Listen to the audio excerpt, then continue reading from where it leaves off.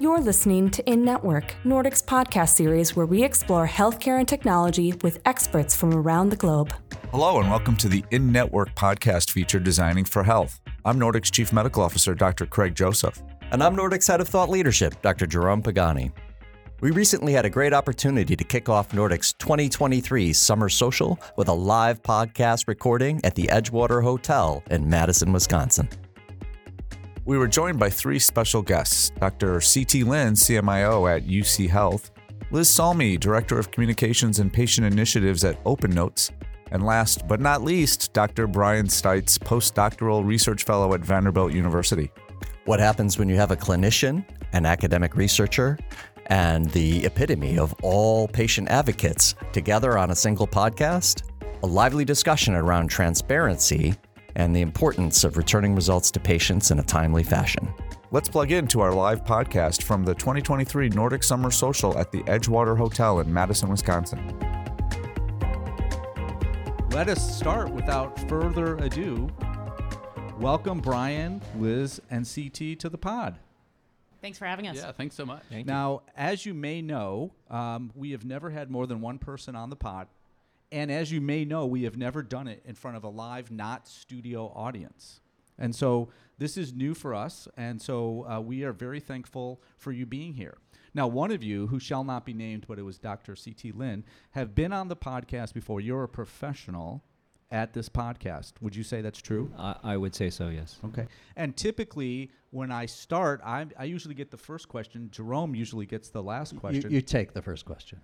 I take the first question, and I say something like, Liz, ever since you were small, you wanted to be in a punk band. But now you've ended up working for Open Notes organization, trying to add transparency to medicine. Where did you go wrong? Is that an actual question, or is that an example of a question? Okay. Liz, have you not listened to the podcast? I have listened to the podcast. This is the level of discourse that we have on our podcast. You have this great dry delivery that I'm like, what is happening here? What is happening? Yeah, this is happening. Where did you go wrong? Why are we not? It's all the same. It's still the same thing. So yes, I was a drummer in a punk rock band for many years. And then I realized I needed health insurance and a real job. So I started working a real job. Then I had a grand mal seizure, landed in the ED, and found out I have a brain tumor. This is around age 29. And I leaned into that real lived patient experience. I was also a graphic designer at that moment, and realized I was really fascinated about all aspects of healthcare. Fell in love with patient portals, and then as a graphic designer and kind of weird thinker of things, coming from my punk rock background, I wanted to get involved in healthcare. So I can go on, but essentially the work I do today is working on the Open Notes research project. We're based at Beth Israel Deaconess Medical Center in Boston. Not everybody who ends up needing the kind of care that you need then goes on to take that experience and turn it into something real. And I have to think that sort of DIY ethic that came from the punk rock era had something to do with that. Yeah. No, I think about that often. I have my own blog. I started as a patient blogger in the late 2008. That was like the time before all of the social medias. Patients who wanted to talk about what they were going through before Facebooks, we would go and long form blog, and I continued to do that. And being in that space and like the rise of social media and sharing healthcare experiences in social media is what I grew up in. And being around other patient advocates, I learned about things like access to my own progress notes and the Open Notes movement. I was like, I want in on that. That's like the most punk rock thing happening in healthcare, is the idea of full transparency, people having full access to everything in their medical records. And so I really fell in love with what they were doing. It took me a few years in like nonprofit healthcare spaces to kind of catch their eye, but they're like, you should work with us. And I was like, yes, I do. I should be doing this. Liz, you're perfect for this audience of ours because you fell in love with patient portals. And I think everyone here has said that they have fallen in love with patient portals. Is that a joke? I think that is. You should fall in love. That is a joke. Wait, you got one or two or three people that have fallen. If the portal is well designed, you shouldn't even notice that you're falling in love. But when you are pissed off because you're not getting what you need and it's poorly designed, then you're like, what is this all about? All right, we're gonna get to that. Let me introduce our second guest, Bryan Steitz. Now, Bryan, you also, I believe, if I have this correct, and I don't normally look at the prep that other people do for me, you also wanted to be in a punk rock band, but were not successful, and now you took a secondary job and got a PhD at some university. Is that true? And if it's not true, please just say it is true. It's super close. It's so I started out wanting to do counterterrorism. Wow, that's pretty punk rock. and so I went to college wanting to do this kind of team analytics and what are the networks and groups of people that make something happen or engage in some activity. And after a couple of research experiences and some different jobs in college, decided that maybe the counterintelligence type of path wasn't so much for me, and so decided to go into medicine and get a PhD in biomedical informatics, basically taking those ideas of team analytics and understanding teamwork and communication to improve healthcare. Well, and what is the name of the university that you're at now? Vanderbilt University Medical Center. And do they have a good football team? They have a football team. This year? I don't know. I don't follow American sports. I don't know how this works. All right, Vanderbilt. So that's an okay school. And we have recorded podcasts with one or two PhDs from Vanderbilt. And you might be aware of them. Allison McCoy and Adam Wright. Yeah, and they were bad podcasts. I mean, people should not probably go back and listen to them. They were not good, but we're hoping that third time's the charm. But they're fantastic mentors. They're good. I'm not saying they're not good people. I'm just saying. Well, I should stop.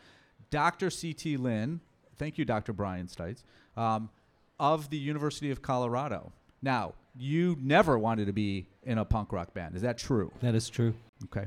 And you wanted to go to Vanderbilt and get a PhD, but you were unsuccessful. Is that also true? Yes, I was rudely excluded from Vanderbilt. No, yeah, and that's the problem. And it's because of the bad you were like a quarterback at the time, I believe. Is that accurate? Exactly.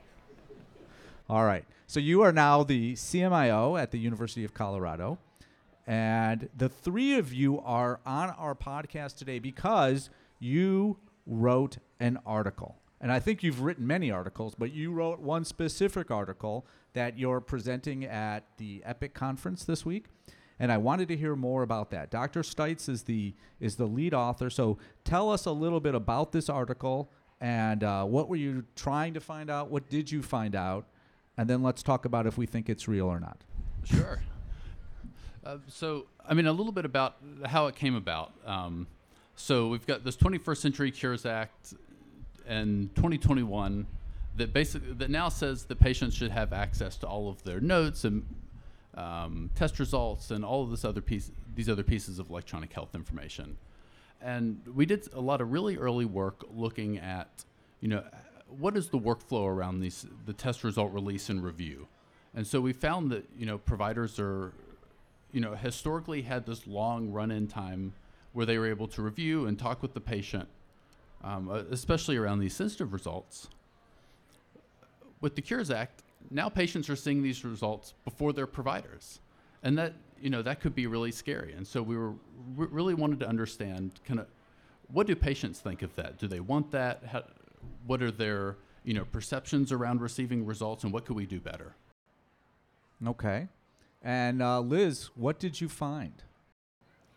I think Bryan's better at talking about the actual results. I could say why I'm happy to talk about why it was important, why the study is important. Like people have these questions, but to me there was something that was a really important question that we needed to ask, and that was at the time people, suddenly people had access to everything, and I'm not answering your question, and I think Bryan will throw in some of the fun nuggets, but at the time clinicians, after the 21st Century Cures Act, were terrified that now people had access to everything in the record, and they were going to have that patients are going to be scared about what they see and these immediate access to their test results, everything in the record. And I personally, and I'm very biased, and I try not to be because I'm trying to be a good researcher, but I have a bias, and I think patients want to see this information. So there was this debate over maybe we should delay the release of these test results to patients. And so we sought out to form this superhero team of Vanderbilt, University of Colorado, Beth Israel Deaconess Medical Center, UC Davis, and UT Southwestern Texas to say, let's survey all of our patient populations and find out what patients think. And so here we go. All right. So Hold on. I think I need to jump in here because Liz undersells herself because she is the spark plug behind this paper. She's the one who has connections with all of us in different organizations, and in her casual conversation says things like to me, we're about to study this with patients, and I'm having tremendous FOMO going, why didn't you ask me? What can I join in on this study? And very quickly, Liz is able to get 4 major health systems together into this aggregate paper, and that's all Liz. it's the punk rock aesthetic. That's how It was DIY. I wanted this study to happen. I had no skills to make that study happen other than I'm a decent communicator and I'm a big fan of Vanderbilt and University of Colorado and like everybody else who is on this paper. I was like, join me. Let's do this. Before we hear about the results from Dr. Steitz, let's just go over something. Dr. Steitz, you have a PhD. Dr. Lin, you have an MD. Liz, tell us about your degrees, all of your degrees. I have an associate's degree in graphic design. Okay, now let's go through. I want everyone who's been published in the New England Journal of Medicine to please say I. I. So that let the record show that Liz Salmi is the only one on this stage, only one on this podcast who has been published in the New England Journal. I'm embarrassed for you, Dr. Lin, Dr. Steitz. I'm embarrassed for you. And let's now that I've set up. Wait a minute. the Wait a expertise- minute. I'd like everybody who has published a paper on stage to say aye. I. 1, 2, 3. I. Yes. What? Oh, yes. Some of us haven't looked at the literature. You would see my names in 1 or 2 articles. I'm going to refer to my fact checker for that. All right. Now, we've established that I have been in the literature, not good literature, but in the literature. I'm not claiming anything. Bryan, what did you find? Do patients want to see their results? Are they freaked out by their results? People like CT don't want them to see their results. He thinks the results belong to him, not the patient. That's what he said. I think. Did I get that wrong? Don't even answer. Bryan, tell us what happened. Sure. So big multi-site study, over 8,000 patients. 96% of patients wanted their results immediately, whether they were reviewed first by a provider. And 95% of patients wanted them, even if those results were abnormal or somehow, sensitive and invoking some, emotional response. Let me ask you about that. Did you expect a different response? I didn't expect a response so strong. I mean, that is an overwhelming number of patients. 96% want their results. That's just incredible to me.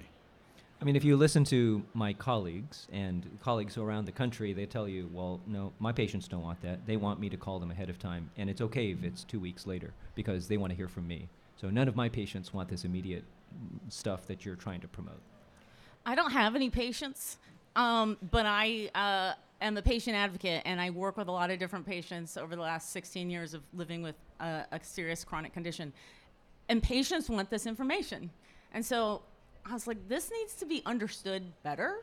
How we communicate with folks after the fact, after they get these test results, like that could use more work. But I knew there was going to be something in the 90%. I didn't expect 96%. That finding in particular I find very compelling because someone could easily make the argument, the Steve Jobs argument, that patients, they don't really know what they want, right? You have to kind of tell them the experience that's best for them. But that's not what you found. What you found actually was that even people who had had a negative result returned to them came back and said, look, I want the results right away. knowing that the next result may be abnormal as well.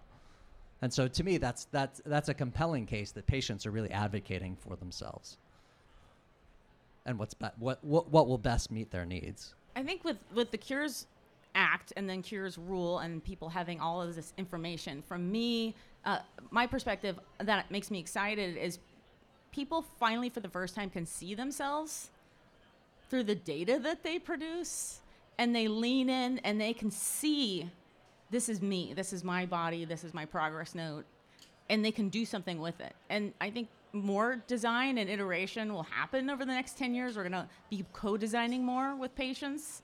We're just at the early stage now that we have the flow of information.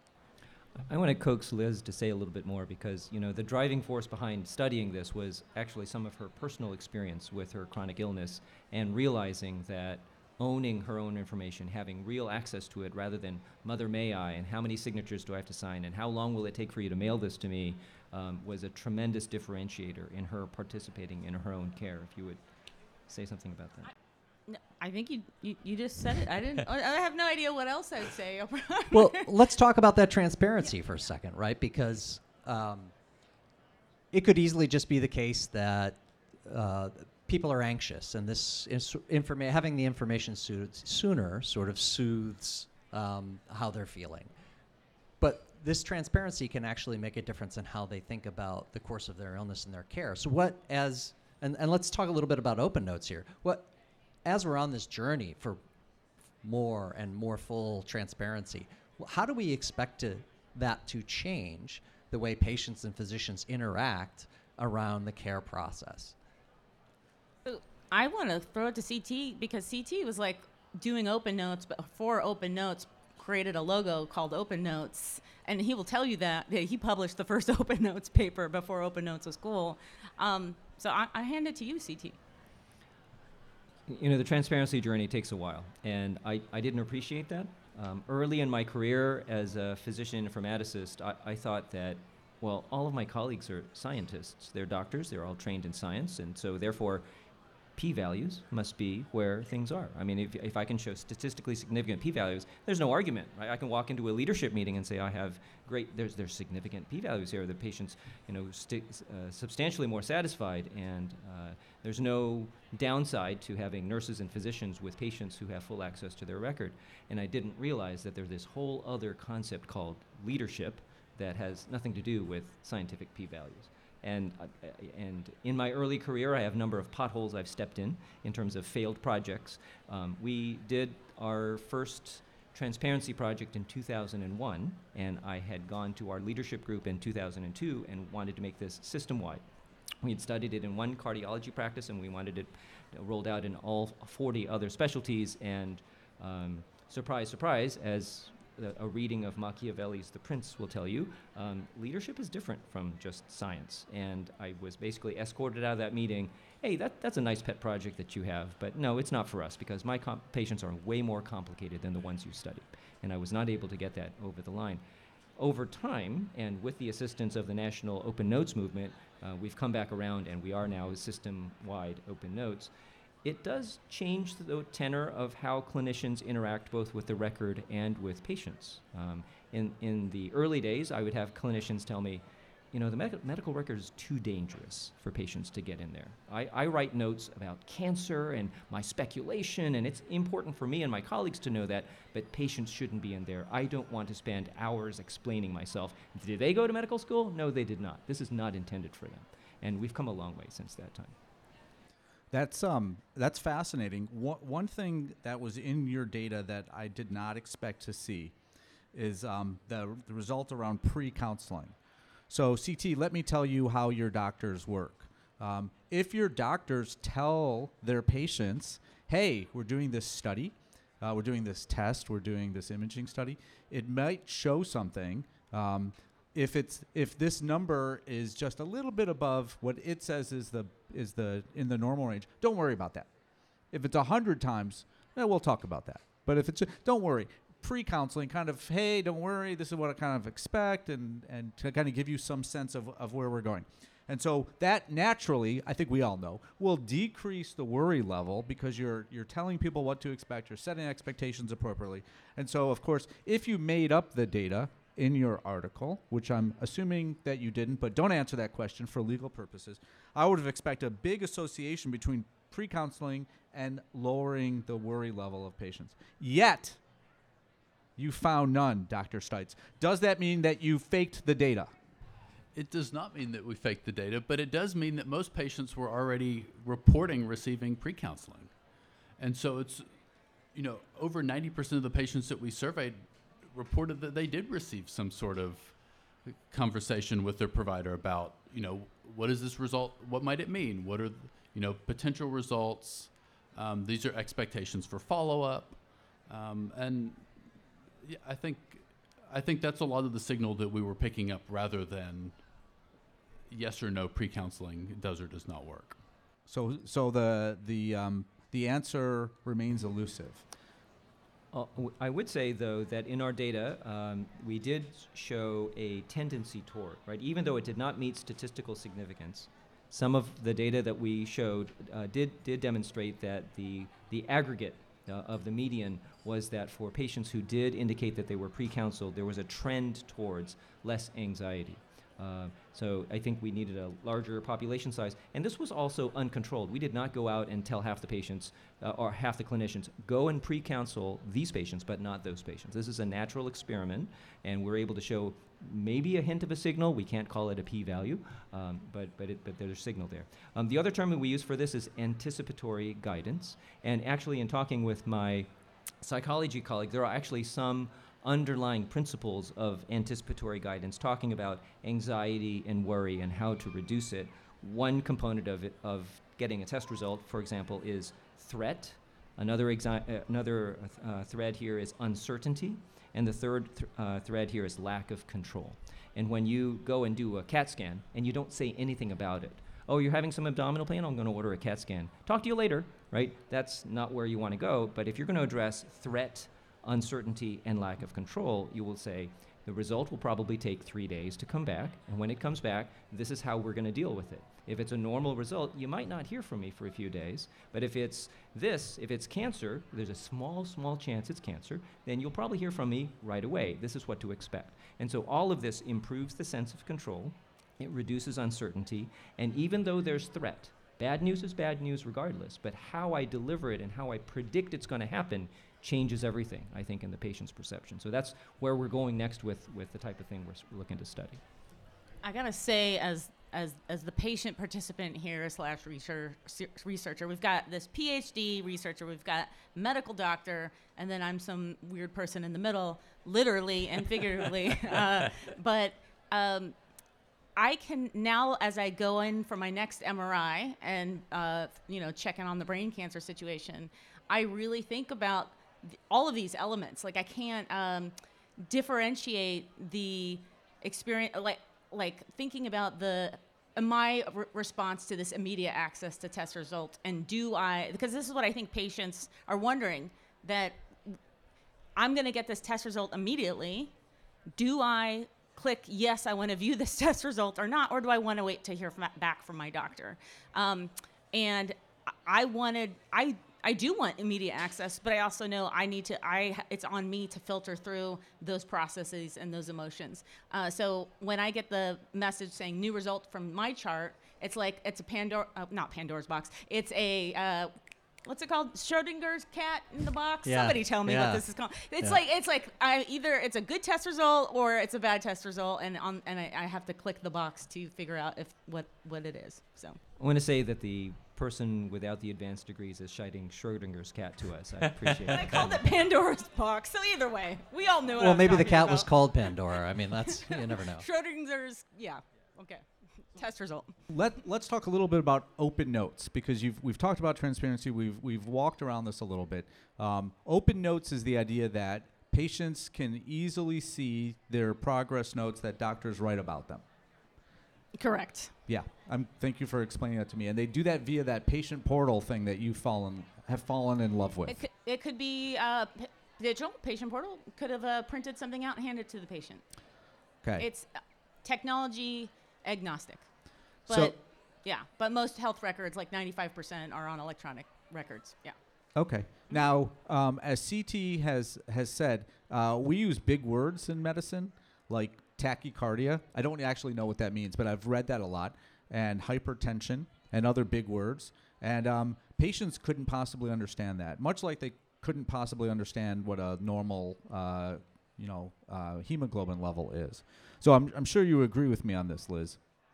Is that true? Why are you looking at me like that? Wait, I agree with you about what? That patients can't understand their progress notes. That is not true. That is not, okay. There's a whole body of work from the last 12 years that show that maybe we don't immediately know what the big word means when we read it in our progress note. But we know how to problem solve, because that's what we do when we have health conditions. You learn what the big word is. Is it gametocytic astrocytoma? I learned that word. I can pronounce it pretty well. That means a certain type of brain tumor. But if you live with the condition, you start to understand that particular vernacular. And so did I know that word right away? No. But what do you do? What do people do? They go on the internet and look things up.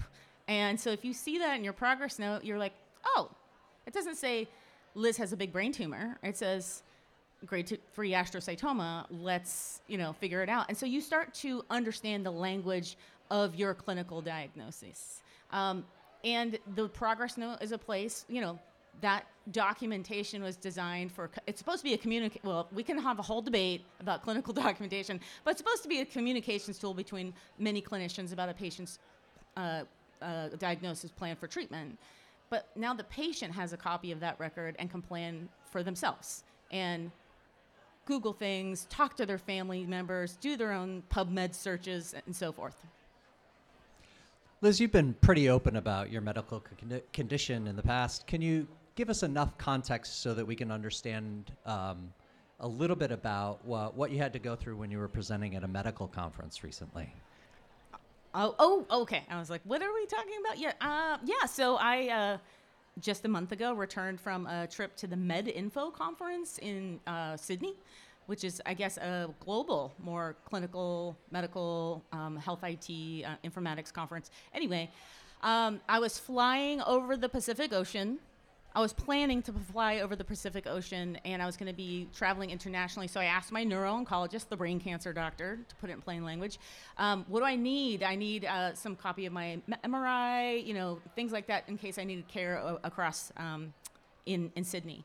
And so she gave me a DVD of my record of my MRI and printed out my latest progress notes. And then she also got me a prescription for dexamethasone and Ativan. And these two prescriptions were just in case there was any sort of brain swelling that happened while I was way over the ocean and an emergency occurred. And so I was like, oh, cool, some dexamethasone, Ativan, that's what I need to fly across the ocean because I have brain cancer. That's a lot. And so I realized I was flying alone. My husband wouldn't show up till a week later. So, I mean, to have these instructions from my doctor saying, your brain might swell over the ocean and you're alone, you got to care for yourself. What do you do? So I created like a cheat sheet on an index card with instructions to whomever my seatmate is or for a flight attendant to like, hey, I have a brain tumor. I essentially designed this really rudimentary system of, hey, I have a brain tumor, this is the situation, I have these two drugs. I created a Ziploc bag with the instructions, with the drugs in them, to basically hand over in case of emergency. But I really started to debate, like, do I tell flight attendants about this right away and freak them out? Or do I wait till I'm having an emergency? Like, when is the right time to drop that news to somebody on a plane? So I had a dilemma about the delivery of that information. So ultimately, of course, I took a picture of my index card about my instructions and posted it to Twitter to get feedback. As one does. From the internet. And most of the folks I interact with on social media, specifically Twitter, are patient advocates, people with brain tumors, neurologists, neuro-oncologists, and doctors and researchers. And so they told me what they thought. And what did they think? How do you design a tool like that to tell people what to do on a plane if you're unable to do that? I mean, that's how you design the tool. It was very no technology neutral. Wait, are you asking me or CT? Because I see CT's warming up. I'm asking you. But what I did it. So when I went out to the interweb community to ask, what do you guys think? There was a well-known CIO, informaticist doc, who said, I think you should not tell anybody about this because it might scare off the flight attendants. And then there was a group of people on the internet, because this is an internet debate. I'm talking about an internet debate, like this is horrible. But thanks for having me on your podcast. Anyways, some folks were saying, you should not tell anybody about this because they won't let you on the plane. Like there are some in the disability advocacy community were saying you shouldn't say anything until the emergency happens, because they might say you cannot be on this plane. You're a flight risk or a threat or something like that. You're the security threat person. I don't know. And then some folks were like, "This is perfect.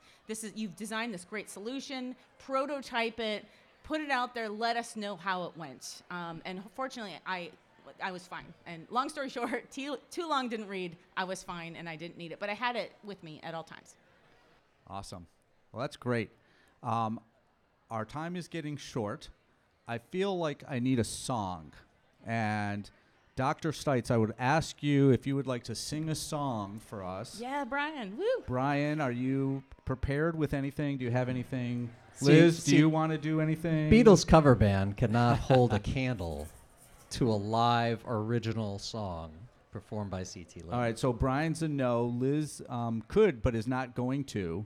And so we now have no one else to sing us a I'm song. going to go do I backup was not vocals, asking but I'm you. going to go to the back of the sage where there are no microphones. There are just certain for legal everyone's reasons comfort. you're not allowed to sing. Let me talk with CT and say, what are we going to hear? What do you think that you're going to do for us as the encore here? I have a song called Epic Man that I've played previously, and I've updated the lyrics for immediate release of test results. How apropos. How apropos. She checked my templates last night pre-flight. 0 hour, 8 a.m. And I'll be deep in my in-basket by then. I miss paper charts so much, I miss my life. It's lonely in hyperspace on such a timeless flight. And I think it's gonna be a long, long time before I delay a test result again. I'm not the man they think I am at all. No, no, no, I'm an epic man. Epic man, sharing test results instantly. 7 days ain't the kind of way to delay your results. In fact, info blocking is now banned. And there's no one here will defend you if you did. And some results patients won't understand. Anticipatory guidance is our plan. Epic man, epic man. And I think it's gonna be a long, long time before delay a test result again. I'm not the man they think I am at all. No, no, no, I'm an epic man, sharing test results instantly. And ain't gonna be a long, long time. And it ain't gonna be a long, long time. Yeah. Thank you, CT. And now we have come to the end of the podcast. So, CT, you don't have to answer this question if you don't want to, because you have previously. But we always like to end the podcast by asking our guests to tell us about 2 or 3 things that are so well designed, and they can be outside of healthcare, but are so well designed that they bring you joy to interact with. Bryan, we'll start with you. Sure. So I've got a couple. So first off, Craig, I hear you're also a huge Apple fan. Apple fanboy. Fanboy. Okay. So I think my first extremely well-designed product is the Apple trackpad. So Why? it's just so much easier to use than a mouse. I'm able to do all of the the gestures, expand things, shrink things, swipe between screens. I find it to be a huge productivity boost, and just generally fun to use. Excellent. It is delightful. I agree. Yeah. Liz, you want to give us one? Oh yeah. Well, I have one big one. I love coffee. I've loved coffee. I've been drinking coffee since I was 8 years old. Just long story. And I love when you go down the coffee aisle, like the grocery store aisle where coffee is, you can just smell it coming. So it's the thing that's well designed though is when you get a bag of coffee, the beans, there's a vent on the outside that if you just press that vent, a whiff of coffee comes out of it, and you're just like, coffee smell, yes. And I didn't know how that was. I don't know if that's well designed, but it's the smell experience that is well designed. And the thing is, I guess the vent, I had to look this up, I didn't know. But when coffee beans are roasted, there's some sort of gas or something that happens. So the vent is designed so air comes out, but does not come back in to ruin the coffee, so it stays fresh. So it is so well designed, so it does its job, but also you can kind of scratch and sniff as a consumer and just have that hit of coffee smell, and it's beautiful. So that's my thing.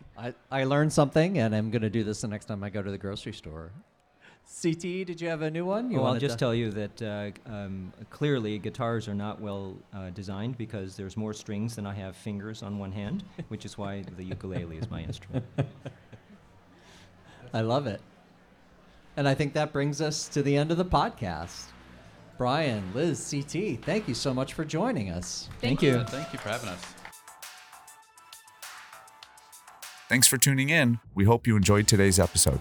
Check back for more episodes of Designing for Health wherever you listen to podcasts or on NordicGlobal.com. Till next time, we'll see you in network. If you enjoyed this episode, please leave us a 5-star rating and a review. This helps others find the podcast as well.